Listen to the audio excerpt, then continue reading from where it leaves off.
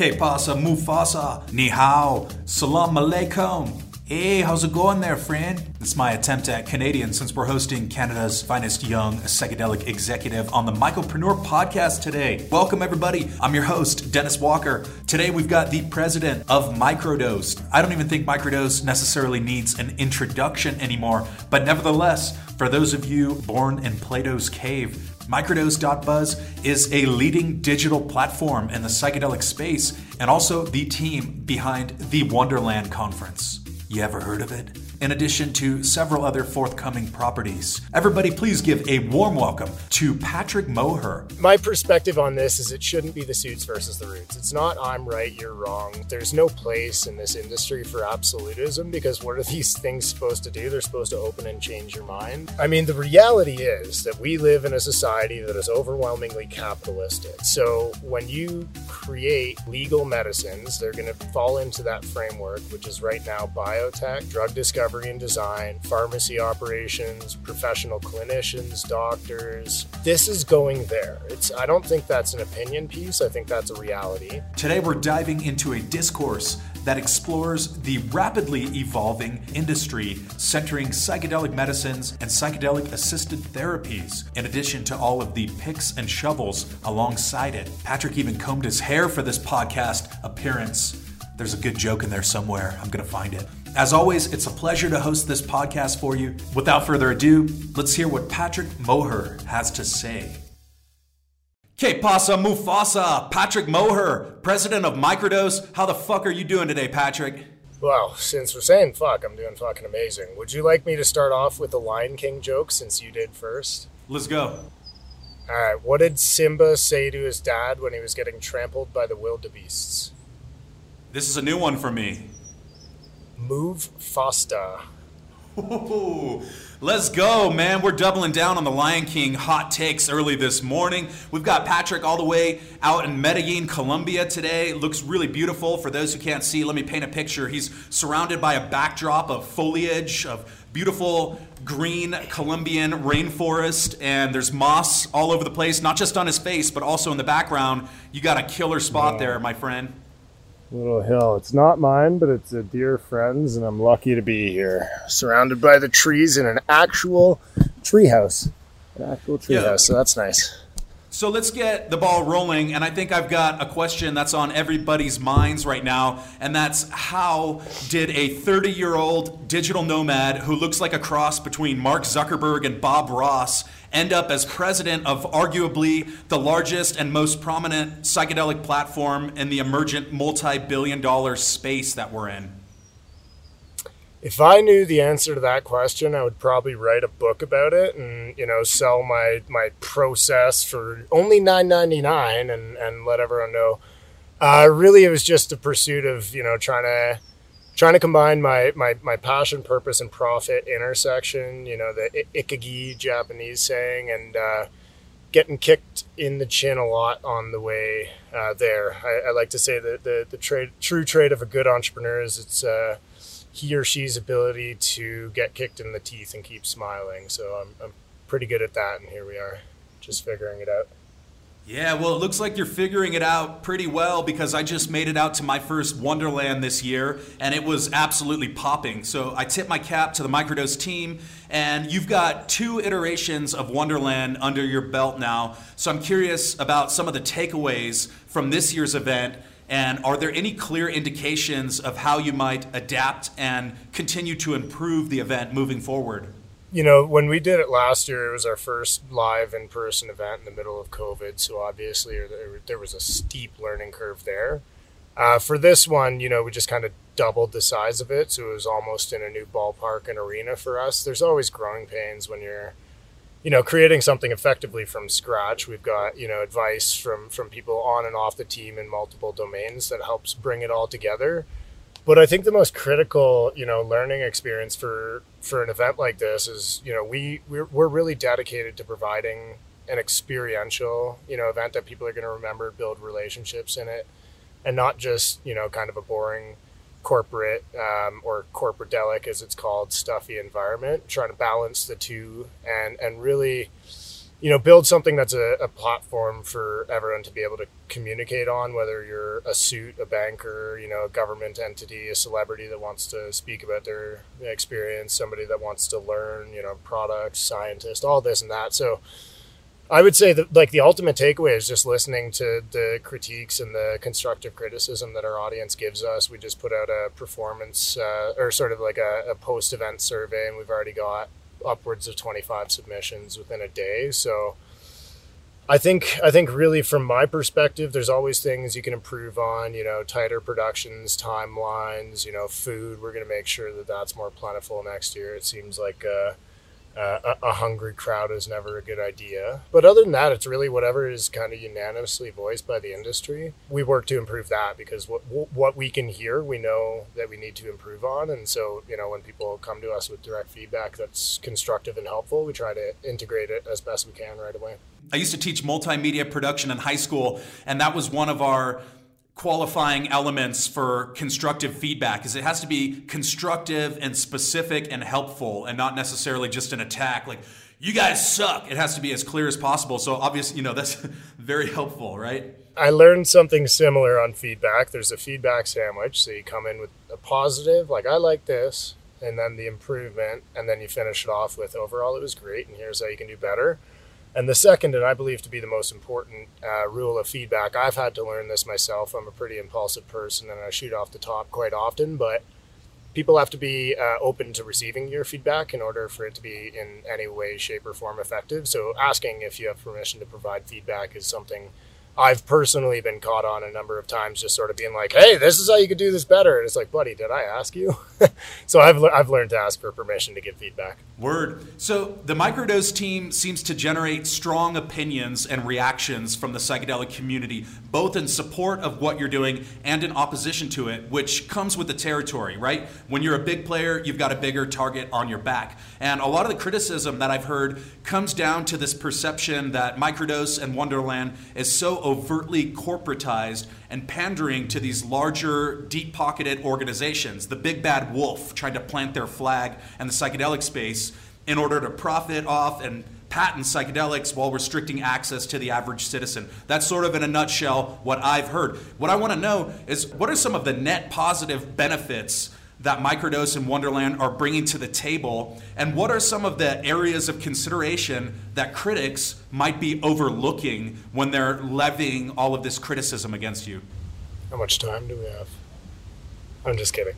I mean, at the end of the day, I came from the cannabis industry, and I often, I watched it emerge from pre-legalization when I was investing in my favorite shitty cannabis stocks, and all the way through to the 2019 downturn of the industry that really screwed things up. I've seen the bell curve of an emerging industry that's coming from illegal to legal in a very rapid fashion. There's going to be mistakes made. One thing I often like to point out is that humanity is humanity. We're no more unique than every other human in the world, and there's industries, oil and mining, gas, there's big tech, there's, an industry for everything, and guess what? They're all run by humans. So nothing is going to be perfect. Second thing I'll say to that is, the moniker that I like to refer to it as is the suits and the roots. There's the roots, the people that have really dug in, stood their ground, got this to where it is, fought with, sometimes their lives, prison sentences. Look at Leonard Picard, he just got out of federal prison for 20 years and is absolutely instrumental to what we're standing on here. Pioneers like, Rick Doblin taking it to the FDA 38 years ago. Those are really important people. Those are roots that kind of helped us suits be able to come in and say, okay, this is now, laws are changing. And I say us suits, but I'm probably I've worn a suit twice in the last 10 years. And actually, I combed my hair for the first time in a decade. I wanted to point that out to you. I saw a comb and I was like, it's not all that bad after all. So I maybe I'm turning more corporatized. I don't know, but I'm a dirty, stinking hippie at heart. And my perspective on this is it shouldn't be the suits versus the roots. It's not I'm right, you're wrong. There's no place in this industry for absolutism, because what are these things supposed to do? They're supposed to open and change your mind, and that's for the better. But without chaos, there is no creation. Take, for example, the kitchen at dinner time. You're going to have to, make some spills, have a little bit of a mess, do the dishes, clean it up, and then you get to eat dinner. So I'm trying to cook dinner in a safe, responsible manner here, doing the best I can. And really, at the end of the day, the question comes to money, right? Where's the money going? Who is it coming from? What are we doing with it? Where is the impact, influence, all that? I mean, the reality is that we live in a society that is overwhelmingly capitalistic. Would you agree? Right? So when you create legal medicines, they're going to fall into that framework, which is right now biotech, drug discovery and design, pharmacy operations, professional clinicians, doctors. This is going there. I don't think that's an opinion piece. I think that's a reality. For the record, I'm a proponent of decrim first. I think consciousness should not be criminalized whatsoever. And my vote goes to, let's make these things not illegal, because we know that they shouldn't be illegal. We know that the drug war was started on false pretenses. We know that it was, quite frankly, a little bit racist. And if you look at the impact of the drug war, some people are winning and some people are losing. I just see it as an opportunity to limit the playing field. And guess what? Money is going to help with that. Money buys influence. Money buys power. Politics run off of lobbyists, donations, super PACs, all that. So if you believe that these medicines are going to fall into a framework, and yeah, maybe it's not a perfect framework, but that's our job to, be at the table, have the conversation, break bread with the people making the rules and change their minds. I think it's important to first of all, if you have a strong opinion one way or another, carve that path for yourself, right? Like, do that work, show people, don't just, try and show people what's wrong with others all the time. There is a certain level of that that's necessary. You have to call out bad actors, but at a certain point, it's like kind of your actions are the only proof in the pudding. So I'm focused on building. I know that there are questions around influence of money, monetization, control, but at the end of the day, at Microdose, we're in control of our company. We take sponsorships from company that operate in this space, and we perform a service. We're a company that pays our employees a living wage. We have a pretty diverse staff. We have a nice working environment, and I think what we're doing is helping spread the message about psychedelic medicine around the world. So maybe that's a long-winded answer. Maybe it's the suits with the roots. Maybe you have to be in conversation to affect change and do it the way that you see fit. Wow, there's a lot of insight there. So now I guess I know why you call it Microdose Insights. So now that you've started combing your hair and wearing suits and all that, how does it feel to be a corporate shill? Corporate shill for who? What are you taking there? Is that a hibiscus lemonitis? That's some Hercium Labs tinctures. I've also got some Leoncito, Cafecito. Yeah. I've actually got a whole range. This is all I'm shilling right now. It sounds to me like you might be the shill. I don't know. How much did you get paid to say that, bro? What's going on? Pacific Substrates? Is that the shirt? That's three. Yeah. I have two more fingers, so that's only NDA. One hand. A friendier. Okay. Yeah. Okay, cool. Thanks for indulging me. That's going to be a fun little clip. Yeah. All right, so. Yeah. Well, okay, so I only endorse Microdose and Micropreneur. I don't know what it is, but I like this guy. Thank you very much. So the roster of people that you brought out to Wonderland this year is insane, right? Basically every high-profile public figure in the space, a lot of whom I haven't seen at any other conference on the circuit. So what did you dose all of them with to get them all to show up in person at Wonderland? Dennis, that's proprietary intellectual property on our sub-formulated, future-modified, new drug thingy, whatever, that we're going to patent. So I don't know why you're asking this question, man. Well, the real reason I'm asking the question is you had Mike Tyson out there last year, everybody knows. Lamar Odom Skyped in this year. I got to kick it with Reggie Watts, which was a personal highlight from the conference for me. And we both know that Diplo is invested in the psychedelic landscape and that he's pretty public-facing with all this. He's even in a band, he's in a musical group called LSD with Sia and Labyrinth. What's it going to take for us to get Diplo out to Wonderland next year? So I'll answer your first question seriously, and then I'll tell you what it's going to take. I'll do a little two-parter. First, the way we get these people is relationships. 90% of this is not a cold DM. It's an introduction from somebody we know, trust, and have cultivated a working relationship with. I strongly believe, my job, I guess, is the big bad, corporate guy is to make money for the company so we can exist and continue to be alive. But I don't look at sales as direct financial interactions. I look at sales as developing a long-term relationship with someone where you can cultivate trust, mutual, beneficial, tangential value. And if that ends up being a sale, that's great, because that's, the process of relationship building and business development. And number two, what it's going to take to get Diplo is for him not to be booked in Vegas on the exact same day that we're trying to get him for an after party next year. So we'll maybe just get our ducks in a row ahead of time. Because I want some mushroom crocs. I'll shill those. If he gives me a free pair, I'll shill them. But Diplo's bigger than me, so I don't think he will. You and me both, man. I actually made a video reaching out to him, and I never heard back. So fingers crossed, though. I think he's probably booked 3 years in advance. Send me that video. Maybe I can do a little, ping, ping, ping. Yeah, man. I mean, I don't doubt it. I've seen the caliber of people that you get out in person, in the flesh, and that's one of my takeaways. Was I was just really impressed with who showed up to the conference. Thank and you. It seems that you're highly motivated by international travel, as am I, and it looks like we've been to a ton of the same places around the world. I always get this question because I'm the person in my friend group and family who's traveling all over the place. What are some of your favorite places on the planet to spend time in? Right here, right now, Medellin. It's a perfect combination of everything I love. It's affordable. Even though I'm a corporate shill, I ain't rich yet, so I can afford life down here. It's got beautiful weather. It's got a great culture. I'm trying to learn Spanish. I got an expat community through an introduction that was made to me by Jesse Gould. Shout out Jesse of the Heroic Hearts Project. So most places, I'm a one-way flight hopper. I rent out my apartment in Toronto, so I spend almost the same amount of money living around the world in cheaper places than I would living at home in a cold and, quite frankly, expensive and rather boring in the winter city. Long-winded answer, Medellin. Long-winded answers. I got winter on my mind now. Medellin, number one. Where else have I been that I really liked? El Salvador was cool. Costa Rica is just a gem of the universe. Amazing. And I have a somewhat recently found loved one in Prague, so that place holds a special spot in my heart as well.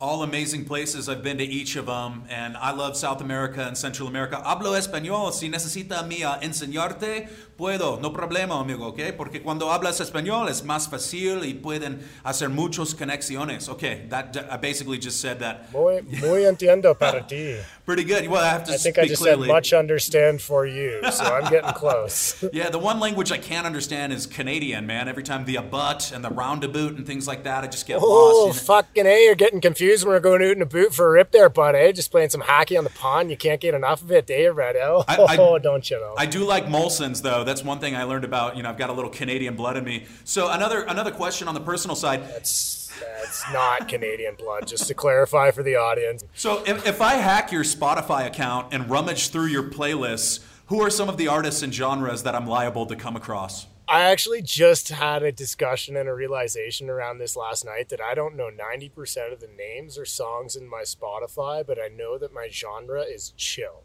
So if it's like a vibey song that you can like move to and beat to, whether it's, hip hop or Latino music or just like I don't know the genres. I'm just like, yeah, that's smooth. As long as that song fucks, I'm listening. Well, you got to make it out to see some cumbia out there in Colombia, because I think that's the homeland of cumbia. Yeah, cumbia. There's Killa Beats, if you want to search Killa Beats maker. He's actually recording an album in this studio right now that's a mix between like electronic and cumbia music. It's unreleased so far, but I got to do a full listening party, and it's like sweet. That was my first introduction to cumbia music, and that classifies as full on smooth.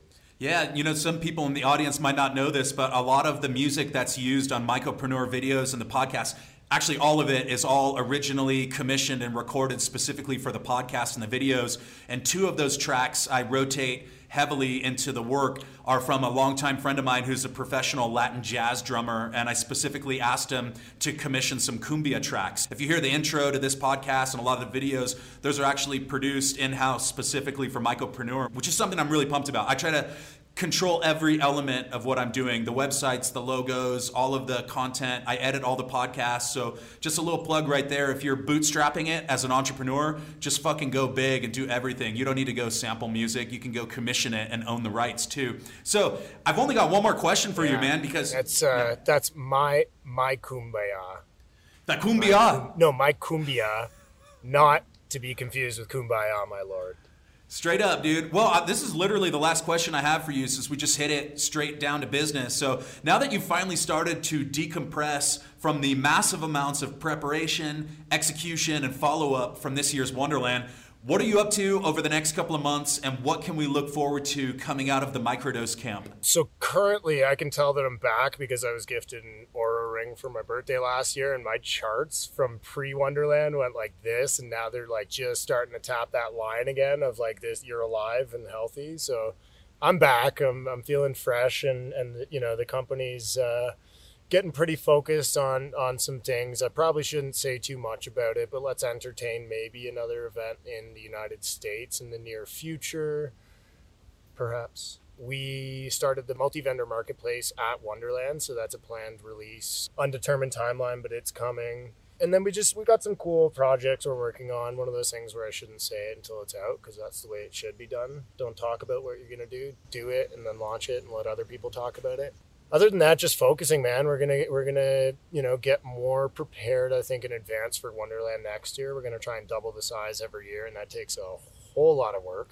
We're a pretty lean, tight team, so we're not trying to take on the whole world. We're just trying to do what we do really well and then expand beyond that. Me personally, I'm gonna camp out in Medellin for a couple months and just, you know, eat healthy, start working out, fix my body. I kind of abused myself for a couple months before Wonderland, so that's my plan personally, and just keep doing what we're doing and stay above water, and, you know, rising tide, help all the ships, you know, ride that. I use that line a lot. So thank you very much, Patrick Moher, president of Microdose. Thanks for coming on the Mycopreneur podcast. Muchas gracias, amigo, and best of luck to you in your continued pursuits of all of this great shit that's happening in the psychedelic universe. Thank you, sir. And we all know that mycelium grows on shit, so maybe it's a good thing. Fuck yeah. And that is a wrap.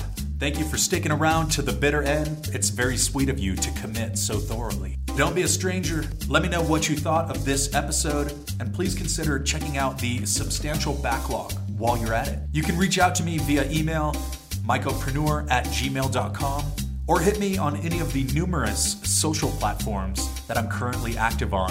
@Mycopreneur Podcast is the handle on Instagram and Twitter. Thank you all very much for sticking around. Have a wonderful day. I'll see you back here next week on the Mycopreneur Podcast.